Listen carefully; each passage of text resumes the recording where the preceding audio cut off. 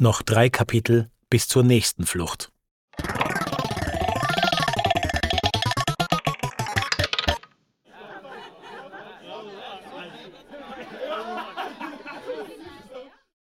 Der Letzte im Bus war ich. Auch mein Sitznachbar, der Iraker, war schon ausgestiegen. So wie alle anderen Flüchtlinge. Tja, das Beste kommt zum Schluss, oder? In den frühen Abendstunden, als es schon dunkel wurde, rollten wir auf der Autobahn an tief verschneiten Gebirgsspitzen vorbei. Ich konnte mich gar nicht satt sehen an all den Schneebergen, den Bäumen und Wäldern, den steilen Steinhängen und den vereisten Bächen, Flüssen und Strömen. Ungeduldig wartete ich den nächsten der Abermillionen von Tunneln ab, bis ich wieder einige Sekunden oder Minuten dieser traumhaften Umgebung erhaschen durfte. Das war das reinste Paradies. In Teheran siehst du im Winter nur Staub und Asphalt, Gebäude und Verkäufer, Autos und laut. Wobei du das in Teheran auch im Frühling, im Sommer und im Herbst siehst. Aber hier, inmitten dieses verschneiten Winterwunderlandes, durch das wir im gemütlichen, warmen Reisebus über ruhige Straßen glitten, war es einfach atemberaubend schön. Auch der Ort, an dem wir schließlich hielten, war wie das Paradies, nur ohne die 72 Jungfrauen. Naja, eigentlich habe ich keine Ahnung, ob dort jemals so viele Jungfrauen gelebt haben, aber naja. Es war eine kleine Stadt zwischen hohen und dunklen Bergen, die sich im schwachen Mondschein kaum noch vom klaren Himmel abhoben. Einer der Busfahrer, derjenige, der vorhin nicht das Lenkrad verrissen hatte, stieg mit mir gemeinsam aus. Nach der behaglichen Busheizung streichelte uns die abendliche Frühfebruarkälte mit sanften minus 9000 Grad ums Gesicht. Der Busfahrer ließ sich davon nicht beirren und ich wollte natürlich stark wirken. Also standen wir einige Momente so nebeneinander, atmeten Rauchwolken aus und ließen die verschneite Szenerie auf uns wirken. Dann sagte er etwas, das so weise war, wie ich es von einem Menschen, der Wasser wie Cola trinkt, nie erwartet hätte. Er nickte mir zu, hob den rechten Daumen, lächelte und meinte bloß: »Wow!« Ein wahres Wort, Herr Busfahrer, ein wahres Wort. Danach stapfte er mit mir über den Parkplatz zum Eingang des Gebäudes, von dem ich vermutete, dass es mein neues Zuhause werden würde. Gleich hinter der Tür begrüßte uns Frau Birgit. Frau Birgit war die Betreuerin. Die Betreuerin des Heims, die Betreuerin von der Volkshilfe, die Betreuerin der Flüchtlinge. Die Birgit betreute auch die Kleidung im Heim, das ganze Essen, sie betreute alles. Das sage ich dir, die Ausgangszeiten und die Eingangszeiten und die Zeiten dazwischen und davor und danach. Und die Birgit betreut deine Vergangenheit und deine Gegenwart und das, sage ich dir, die betreut schon deine Zukunft, da bist du noch in der Gegenwart. Und vor Maria Theresia, vor Maria Magdalena und vor allen anderen Marias hat die schon betreut, die betreut über Raum und Zeit hinweg. So betreut die überall und jederzeit, also die ist eigentlich die Betreuerin von allem praktisch. Ja, kann man ohne Übertreibung sagen. Die Betreuerin von ganz Österreich. Das war sie schon vor Van der Bellen. Ganz Österreich. So betreut die Frau Birgit. Der Busfahrer jedenfalls drückte ihr ein Formular in die Hand und wechselte einige Worte mit ihr. Ich sah mich um. Wo waren meine Eltern? Waren sie wirklich hier? Nach ein paar Momenten stapfte der Fahrer wieder so langsam zur Tür hinaus, wie er gekommen war. Frau Birgit bedachte mich kurz mit einem prüfenden Blick, lächelte aber dann. Die allbetreuende Betreuerin schien sogleich erraten zu haben, wonach ich mich gerade am meisten sehnte. Als Frau Birgit die Tür des Zimmers im Erdgeschoss öffnete, sah ich sie endlich wieder. »Madarcan! Badarcan!« Mein Vater und meine Mutter, beide unversehrt. Wir waren so unglaublich erleichtert, einander wiederzusehen und umarmten uns gegenseitig. Es fühlte sich an wie eine Ewigkeit, obwohl seit unserer Trennung in Ungarn gerade mal eine Woche vergangen war. Ich war so froh. Die beiden waren frisch geduscht, ordentlich gekleidet und wirkten gepflegter als jemals in den letzten Monaten. Sie hatten ein eigenes, großes Zimmer bekommen und waren offenbar gut behandelt worden. Mir fiel ein Stein vom Herzen. Ich hatte es tatsächlich geschafft, meine Eltern über tausende Kilometer vom Iran nach Österreich zu bringen. Es war, als würde jemand eine große Last von meinen Schultern heben. Wir tauschten uns aus, wie es uns seit Serbien und diesem ungarischen Schlepperparkplatz in den letzten Tagen ergangen war, bis tief in die Nacht. Schließlich legte ich mich, da sie noch ein drittes Bett im Zimmer stehen hatten, dort schlafen. Am nächsten Tag suchten meine Eltern in der Früh nach Kleidung für mich. In den Tagen zuvor hatten die Einwohner aus der Gegend ihre alten Jacken, Schals, Handschuhe, Hauben, Pullover, T-Shirts, Hosen, Schuhe und Stiefel vorbeigebracht. Das Flüchtlingsheim war nämlich gerade erst eröffnet worden. Früher war es mal ein Altersheim der evangelischen Kirche gewesen. Diese hat es der Volkshilfe auf 3 Jahre für die Flüchtlingshilfe überlassen, so dass es nun neue Heimat für derzeit 35 Flüchtlinge bot. Deshalb waren wir die erfreuten Opfer von Mitleidslieferungen, aus denen allerlei Brauchbares herauszukramen war. Ich wurde gemäß mütterlicher Fürsorge in mehrere Schichten Skijacken verpackt. Dann sind wir zur Tür raus in den Schnee. Im Iran hatte ich vorher noch nie Schnee gesehen. Sicher gibt's in den Bergen was von dem weißen Zeug, aber ich hatte Teheran bis zur Flucht in meinem Leben nie verlassen. Im Staub geboren, im Staub gearbeitet, vor dem Staub geflüchtet. Und plötzlich liegen hier meterhohe Schneeberge in der Gegend herum. So tat ich das einzig Vernünftige und warf mich mitten in das kühle, flauschige Weiß hinein. Dann haben wir ein Foto als Familie gemacht. Wart mal, ich schaue, ob ich das noch finde. Vielleicht war das aber noch auf meinem alten Handy, das ich kurz darauf verloren habe. Später, am Vormittag, ist Frau Birgit zu mir gekommen. Und der Übersetzer, also einer der persischen Flüchtlinge, der schon ein bisschen Deutsch konnte, den hatte sie immer mit im Schlepptau. Schließlich konnte sie kaum Englisch und wir konnten kaum Englisch und wir konnten kaum Deutsch und sie konnte kein Dari und kein Arabisch und kein Pashtu und kein Albanisch und sowieso sprach niemand von uns Kalali Sud oder Katalanisch oder Kantonesisch oder was halt sonst noch für Sprachen beim babylonischen Turmbau entstanden waren. Hallo Elias. سلام الیاس. سلام خانم برگیت. Er sagen, Hallo Frau Birgit. Sag ihm, wir haben noch freie Zimmer. Du musst nicht mit deinen Eltern in einem Zimmer schlafen, du kannst ein anderes im Erdgeschoss beziehen, das noch frei ist. بهش بگو ما هنوز یک اتاق خالی داریم. تو مجبور نیستی با پدر و مادر در یک اتاق بخوابی. تو میتونی یک اتاق دیگر در طبقه امکف داشته باشی که هنوز خالی است. آیا میتوانم اتاقی انتخاب کنم؟ بله، او گفت. من تشکری کردم. تشکر. Er sich bedankt. So lief das immer. Klar, dass bei einem Haufen Menschen, die sich nur über dritte Personen und ein paar gebrochene Sprachfetzen austauschen konnten, permanent Missverständnisse und Konflikte entstehen. Das ist wie stille Post, Extreme Mode. Aber dazu später mehr. Das ehemalige Altersheim jedenfalls, in dem wir nun wohnten, hatte 2 Stockwerke, das Erdgeschoss und den ersten Stock. Frau Birgit hatte im Jänner versucht, die ankommenden Flüchtlinge in Familien und Alleinstehende zu teilen. So waren bis dahin im Erdgeschoss die Familien untergebracht und im ersten Stock die Jugendlichen, die alleine gekommen waren. Neben unserer Familie waren im Erdgeschoss noch eine Familie aus dem Irak, eine aus Albanien und eine aus dem Kosovo untergebracht. Die aus dem Kosovo habe ich nie richtig kennengelernt, die sind bald abgeschoben worden. Ihr Sohn konnte gut kicken. In den Zimmern über uns lebten einige Iraker, Syrer und andere Afghanen, die ohne Familie geflüchtet waren. Außerdem haben sie versucht, die Nationalitäten so gut es ging zu trennen.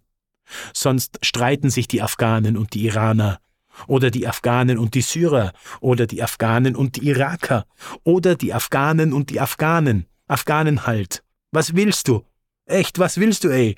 Willst du Stress? Hä? Nein, ich mach nur Spaß. Die ethnische Trennung ist also Standard, egal in welchem Land oder Heim dein Flüchtlingskörper strandet. Würdest du ja auch nicht tun, zum Beispiel Messer und Gabeln in deiner Bestecklade mischen. Was, wenn jemand das Falsche herausnimmt und wem in den Rücken sticht? Unabsichtlich natürlich. Auf jeden Fall darf ich dir noch kurz meine neue Luxussuite beschreiben, die Frau Birgit mir zugeteilt hat. Ich bekam ein eigenes Zimmer. Das hat mich überrascht und sehr gefreut. Ich hatte mir keine so gute und wertschätzende Behandlung erwartet. In diesen ersten Tagen in Österreich war ich von so viel Freundlichkeit und guten Nachrichten wie wahrscheinlich nie zuvor in meinem Leben überhäuft worden. In den Zimmer waren 2 Betten, von denen eines nun mir gehören sollte. Das andere war leer. Der Raum hatte ein Fenster zur Straßenseite hin. Dort konnte man den Bad Geuserern beim täglichen Leben zusehen. Unser Heim war nämlich mitten im Ort und oft kamen Leute aus der Nachbarschaft, um uns zu helfen, uns etwas zu schenken oder einfach Zeit mit uns zu verbringen. Und noch etwas. Ich hatte in meinem Zimmer sogar einen eigenen kleinen Kühlschrank. Ich fühlte mich wie ein König. Ich war so fröhlich und dankbar, dass ich gleich am Nachmittag nach draußen gegangen bin zum Hofer. Der war zu Fuß nur ein paar Minuten entfernt, auf der anderen Seite der Bundesstraße. Dort kaufte ich um ein paar Euro eine Handvoll Kerzen und ein Axe-Deo. Dann ging ich gleich zurück in meine Luxussuite. Ich stellte die Kerzen im Zimmer auf und zündete sie an und versprühte das Axe in der Luft, damit es gut riecht. Nachdem ich meinem kleinen Dekogasmus freien Lauf gelassen hatte, beschloss ich, dass es nun an der Zeit war, Frau Birgit an meiner Freude teilhaben zu lassen. Ich lief den Gang hinunter, zupfte Frau Birgit am Ärmel und deutete ihr, dass sie mitkommen soll. Ich wollte ihr zeigen, wie sauber alles ist und wie schön und ordentlich ich das Zimmer hergerichtet hatte. Sie war so nett zu mir gewesen und ich wollte ihr beweisen, dass ihre Bemühungen für mich nicht umsonst sein würden. Aber als sie mein Werk sah, wurde sie wütend. Sie rief irgendwas, löschte sofort alle Kerzen und nahm sie mir weg. Im Heim war es nämlich nicht erlaubt, Kerzen anzuzünden, wegen der Feuermelder. Aber das hatte ich nicht gewusst. Das hatte mir niemand gesagt. Trotzdem war das ein schlechter Einstand für sie. Ich wollte ihr erklären, dass es mir leid tut. Ich wollte ihr erklären, warum ich die Kerzen aufgestellt hatte. Doch was willst du tun, wenn du weder Englisch noch Deutsch kannst? So schritt sie aufgebracht davon, und ich blieb traurig zurück. Wieder wurde ich in meinem Entschluss bestärkt, möglichst schnell dieses neue Alphabet und diese fremde Sprache zu lernen. Erst dann würde ich solche Missverständnisse vermeiden können. Erst dann würde ich meine Eltern und mich verteidigen können. Erst durch die deutsche Sprache würden wir in Sicherheit sein. Doch an diesem Abend feierten wir und ließen uns die Laune nicht verderben. Meine Mutter war so glücklich, dass wir nun wieder vereint und in Österreich waren. Deshalb versuchte sie, aus den Nahrungsmitteln in der Küche ein Festessen für unsere Familie zu zaubern. Sie bereitete ein traditionelles Gericht mit gebratenem Reis als Abendessen zu. Schließlich essen wir ja traditionell kein Frühstück. Nicht viel zu Mittag und dafür ein großes, ausgiebiges Mahl so um 21 oder 22 Uhr. Als wir dann spät am Abend die ersten Bissen in uns stopften, hielten wir inne. Das schmeckt ja irgendwie süß? Madarjan, was hast du da hineingegeben, fragte ich. Nichts Spezielles. Merkwürdig. Aber jetzt, wo du fragst? Das Öl für die Pfanne war ein bisschen anders als sonst. Das klang verdächtig. Mein innerer Detektiv erwachte, detektivte rüber in die Küche und nahm das Öl näher unter die Lupe. Das Ergebnis? Meine Mutter hatte süßen Weißwein statt Öl verwendet. Sie hat die Flaschen verwechselt, weil sie die Beschriftung nicht lesen konnte. Wir sind einfach in Gelächter ausgebrochen. Meine Mutter zuerst, dann ich und dann sogar mein Vater. Ja, die deutsche Sprache würde uns nicht nur beschützen, sondern auch gutes Essen ermöglichen. Das war ein lustiger Abend. Tags darauf informierte uns Frau Birgit, dass wir nun in ein anderes Zimmer umsiedeln mussten. Wahrscheinlich wegen der Sache mit den Kerzen. Sie nahm mir mein eigenes Zimmer weg und brachte mich gemeinsam mit meinen Eltern in einem kleinen Zimmerchen im 1. Stock unter. Neben den 3 Betten, einem Schrank und einem kleinen Tischlein gab es kaum einen Quadratmeter Freiraum. Und von diesem Tag an war Frau Birgit auch nicht mehr dieselbe. Ich meine, ich hatte sie vorher gerade erst 24 Stunden gekannt, aber naja. Sie lächelte mir gegenüber kaum noch und war in ihren Anweisungen und in ihrem Tonfall recht streng. Immer schien sie mir zu misstrauen. Vielleicht dachte sie, ich hatte die Regel mit den Kerzen absichtlich gebrochen. Vielleicht dachte sie auch nur, ich wäre zu dumm oder unvorsichtig und würde in Zukunft wieder fahrlässig handeln. Sie betreute mich nun wirklich immer und überall. Auf jeden Fall war sie von diesem Tag an wie die Polizei für mich und meine Eltern, aber meistens ohne das nette Sprüchlein, dein Freund und Helfer, hintendran.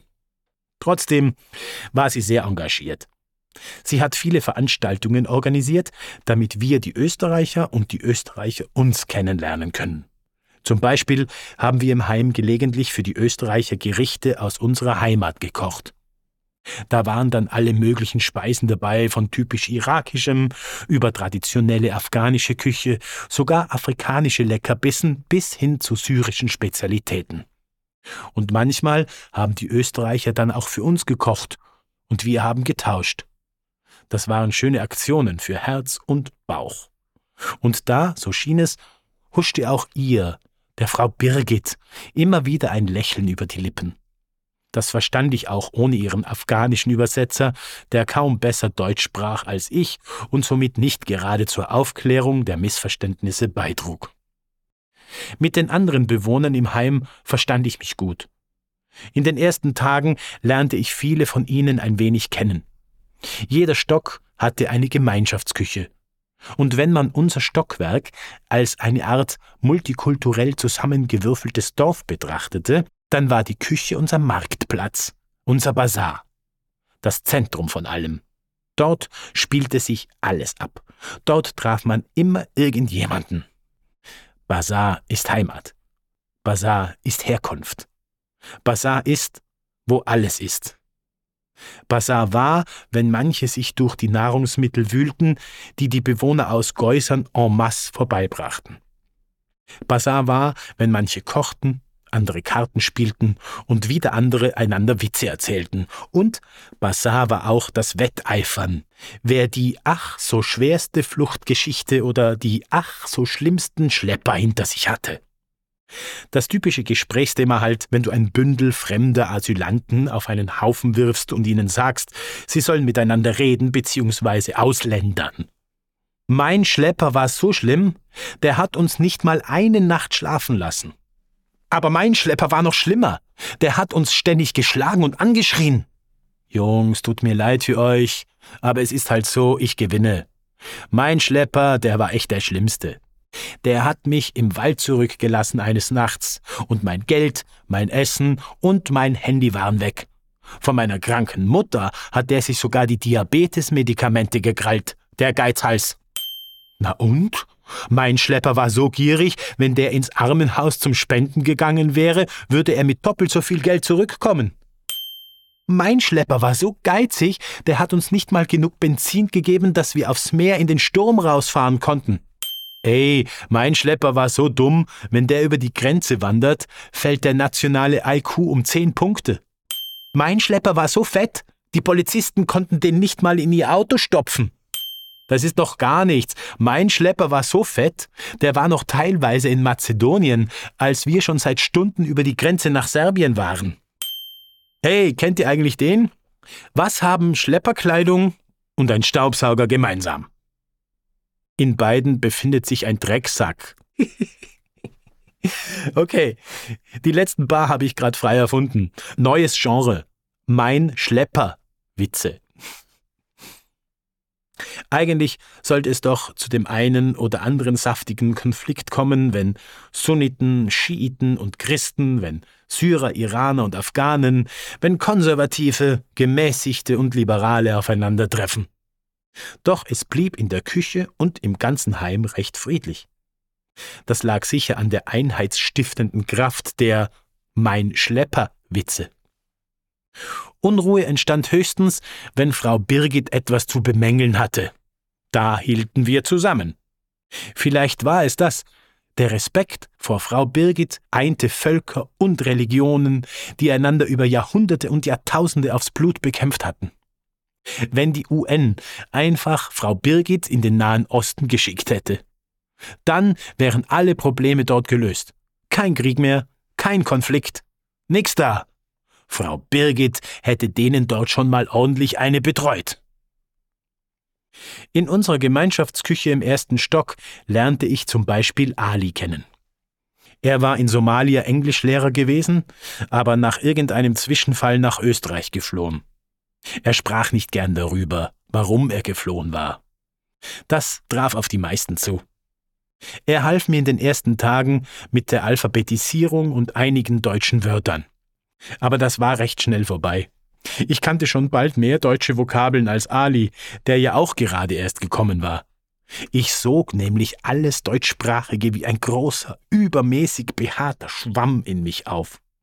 Und obwohl ich erst ein paar Satzfetzen auf Deutsch sprechen konnte, du kannst dir sicher sein, dass ich mit Hilfe dieser Satzfetzen mit jedem Bewohner und Besucher im Heim versucht habe, ein Gespräch zu führen. Notfalls benutzte ich eben Hände und Füße, wenn die Wörter nicht mehr reichten. Doch die nahm ich im Verlauf des Frühjahrs schon immer weniger zu Hilfe. Kopfschmerzen. Wieder weg.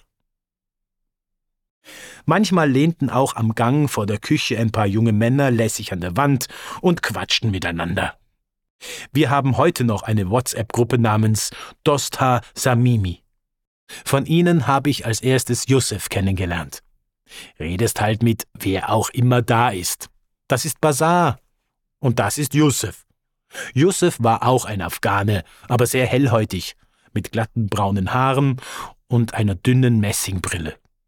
Er war 12 Jahre älter als ich. Irgendwie fand ich ihn am Anfang unsympathisch. Vielleicht, weil er sich in Griechenland in einer Kirche taufen lassen hatte. Aber das habe ich erst ein bisschen später erfahren. Denkt dann nicht jeder, dass du das sowieso nur fürs Asyl gemacht hast? Dann war da noch Ali. Ein anderer Ali als vorhin. Er war auch einige Jahre älter als ich, aus Afghanistan geflohen. Kam aus einer Bauernfamilie, konnte in keiner Sprache lesen oder schreiben. War aber der begnadetste Kartenspieler, dem ich je begegnet bin. Und Ali, das glaubst du nicht, hat Michael Scofield aus Prison Break alt aussehen lassen. Aus dem Typ könntest du auch eine Serie machen. Der hatte zum Beispiel einen Ausbruch aus einem türkischen Gefängnis geschafft mit nichts als einem Stück Faden aus einer Matratze. Du willst mehr wissen? Tja, vielleicht schreibe ich über ihn mal ein eigenes Buch. Jedenfalls waren Ali und Yusuf jeweils viel länger unterwegs gewesen als unsere Familie. Ali zum Beispiel war mehrmals beim Überqueren der Grenze nach Mazedonien zurückgebracht worden, ähnlich wie wir. Er hatte aber weniger Glück. Die Polizei hielt ihn für 1 Jahr in einem Gefängnis in Athen fest, weil seine Aufenthaltsberechtigung abgelaufen gewesen war. War keine schöne Zeit. Kannst ihn gern mal fragen. Und Yusuf war tatsächlich durch ganz Serbien zu Fuß unterwegs gewesen. Superschlepper. Er wurde sogar einige Tage lang auf seiner endlosen Fußreise von einem französischen Team begleitet. Die haben mit ihm als Hauptfigur eine Internetdokumentation zur Flüchtlingskrise erstellt. Ein wenig später habe ich dann noch den 4. Afghanen in unserem Bunde kennengelernt, Hamid. Er war etwa gleich alt wie ich. Mit ihm habe ich mich am besten verstanden und er war am lustigsten.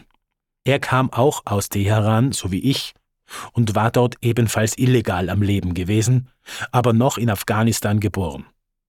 Als Pickups mit Fremden ins Dorf ratterten, sagten seine Eltern dem kleinen Hamid bloß: »Pack deine Sachen, wir fahren auf Urlaub.« Ihren Pool, ihre Existenz und die Kalaschnikow-Schüsse ließen sie keine Stunde später hinter sich im Staub zurück.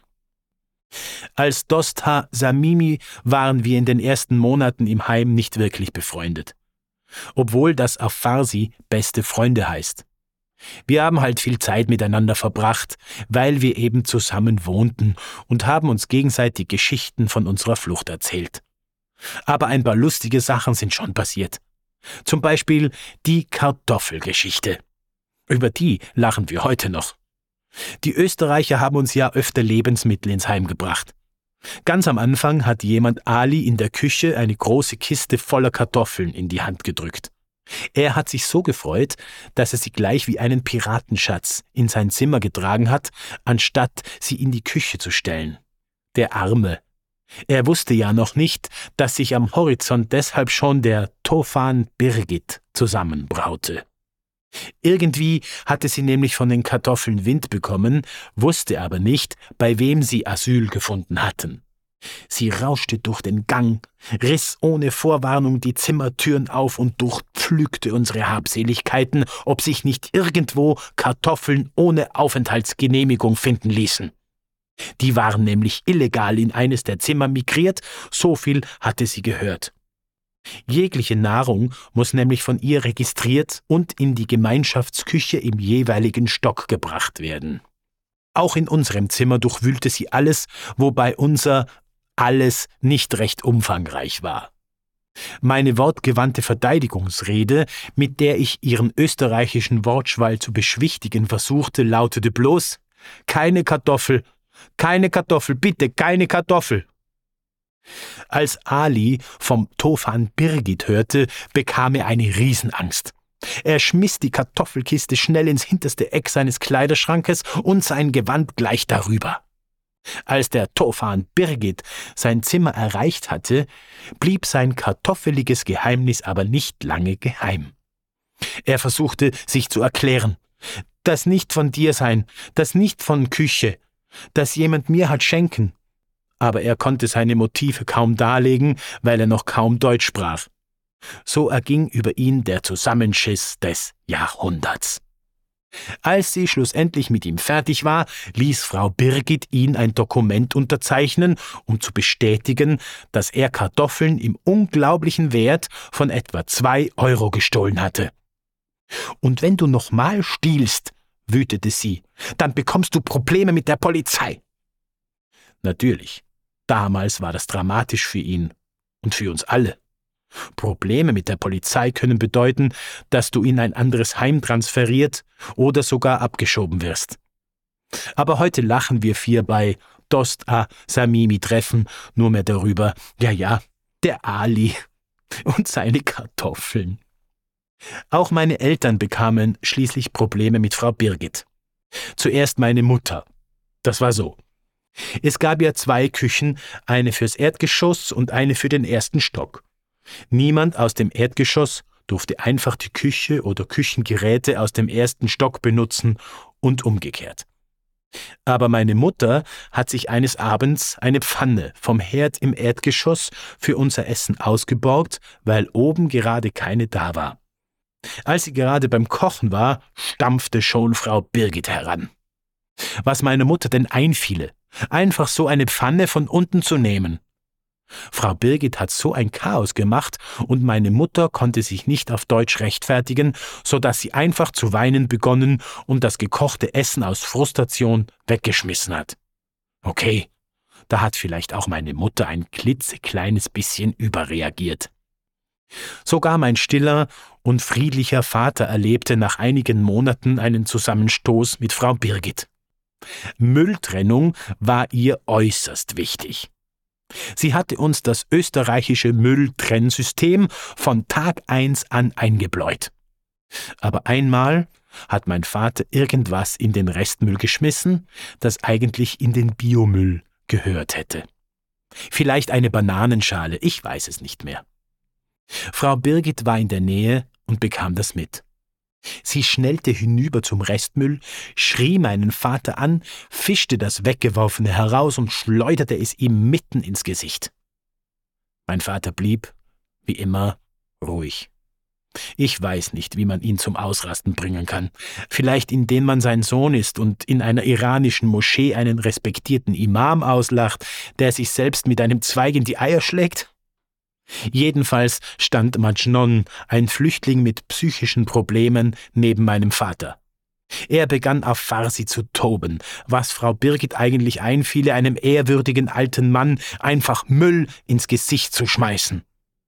Mein Vater konnte ihn schließlich beruhigen, bevor die Situation eskalierte. Majnon erzählte mir später, ich wollte sie echt schlagen.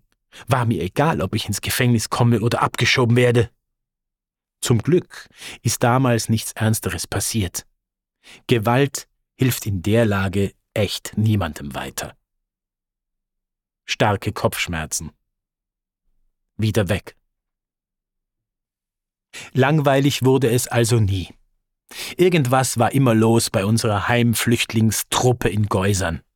Oft waren wir Afghanen auch mit den anderen Jungs wie Daherjan, Sharmaka und Waris draußen und haben mit ein paar Jugendlichen von der evangelischen Jugendgruppe nebenan Fußball gespielt. Vor allem mit Matze und Johannes. Die kamen oft zu Besuch und verbrachten Zeit mit uns. Von Dosta Samimi war Yusuf am öftesten drüben bei denen, weil er schon in Griechenland zum christlichen Glauben konvertiert war. Hamid wollte das damals nie.